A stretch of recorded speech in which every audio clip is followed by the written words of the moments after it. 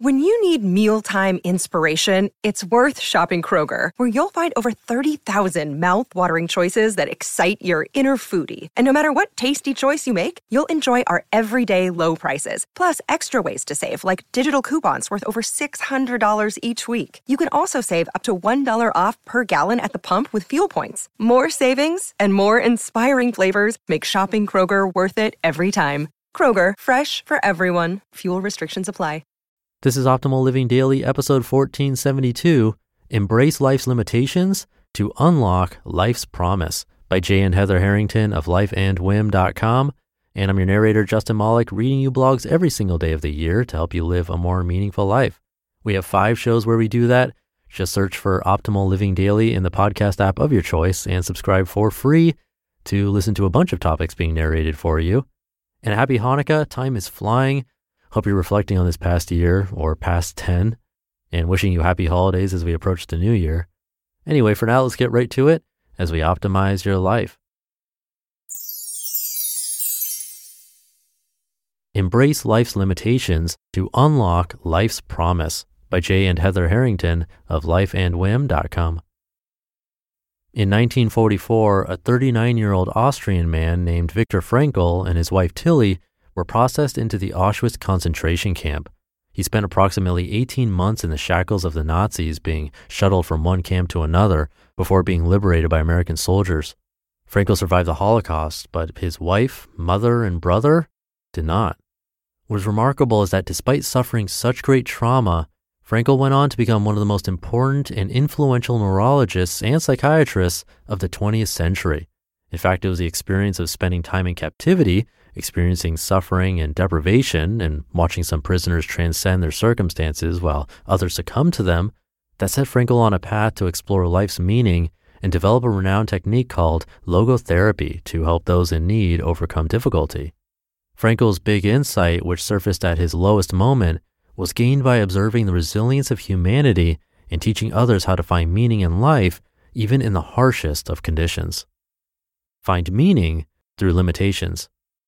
Frankl wrote, quote, "Everything can be taken from a man but one thing, the last of human freedoms, to choose one's attitude in any given set of circumstances, to choose one's own way," end quote. The search for meaning, Frankl believed, is the primary motivational factor of humans. Frankl, of course, is not the first to explore life's big question, why are we here?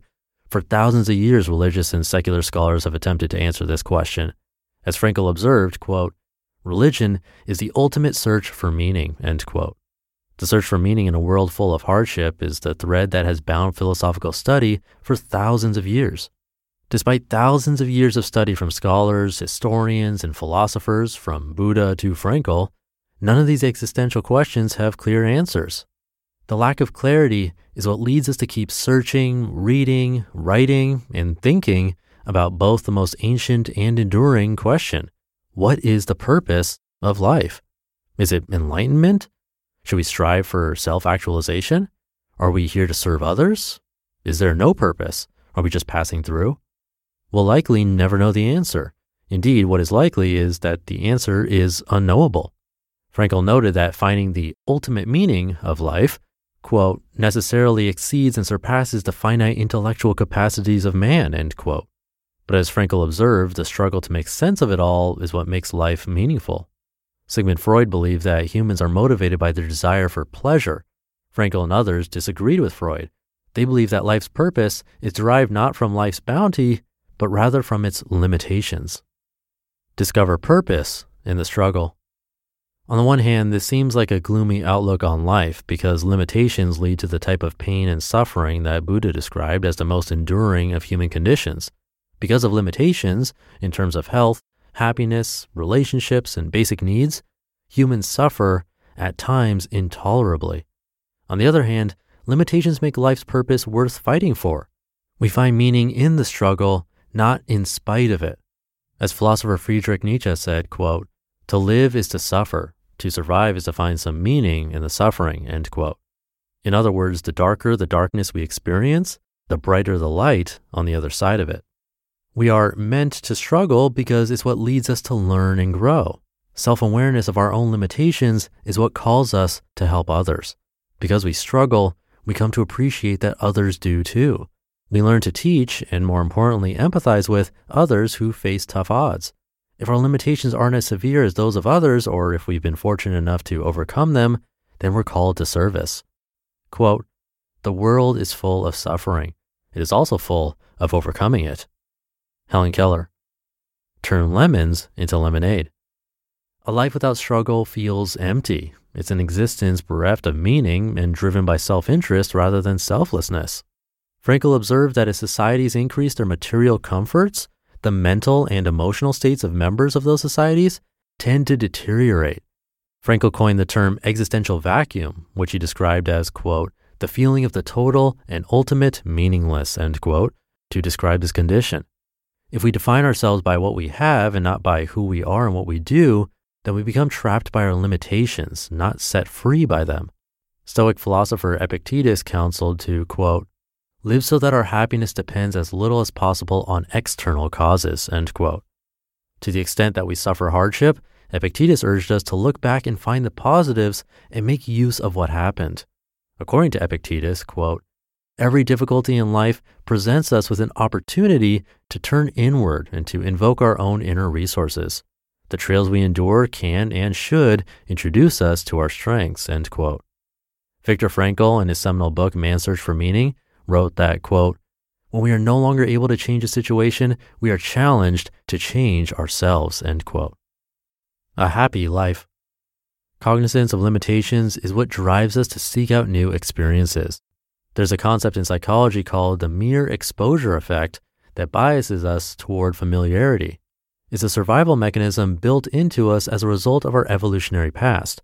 Our ancestors were more likely to survive if they approached people and engaged in experiences that they perceived as non-life-threatening, so they stuck with what they knew. Mere survival is far less a concern in our modern world, but we still tend toward familiarity. It's what gets us stuck in the rut of routine, especially as we get older. By recognizing these limitations, however, we can break free of them and pursue new and novel experiences that lead to a rich and rewarding life. In a previous post, we discussed the importance of first moments, which provide the fuel for an interesting and happy life.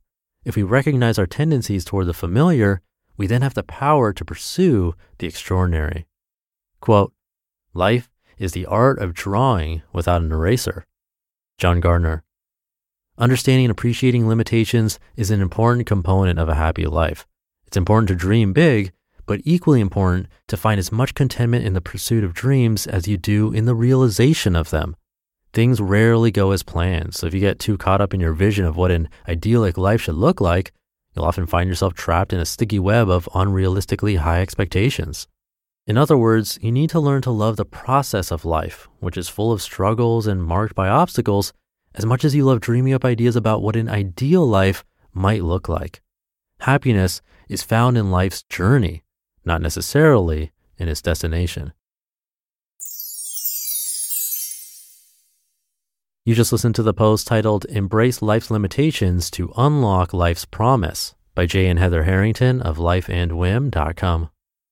Thank you to Jay and Heather. That article they mentioned about first moments is one that had a big impact on me personally and has held true in my own experience.